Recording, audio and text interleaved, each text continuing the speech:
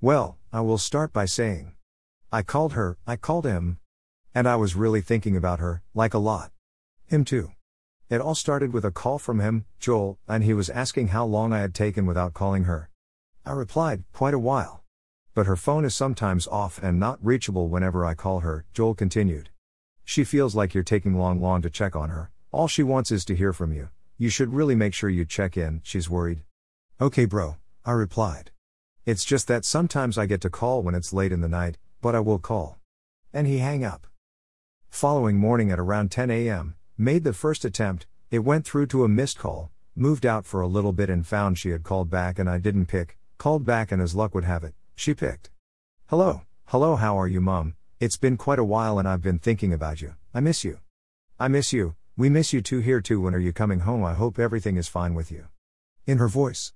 I'm good, everything is fine, just haven't got time to pass be home to say hi. Well, you can always call. I wonder why you're taking long to check on us, gets me wondering if you're fine there. I asked your big brother Joel too.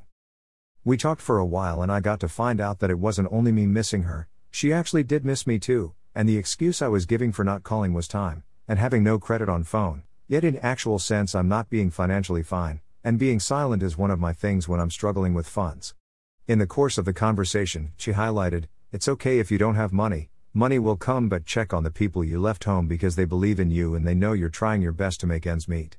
Ignoring them may let them think you're on your own course and that you think they can't be of any help to your success, which is wrong. After this call, I was happy, got relieved of all that was on my mind. Called Dad next. We didn't talk much, he seemed to miss me and quite surprised me calling, he usually does the calling somehow. But yes, I called and what we exchanged was amazing. Lesson.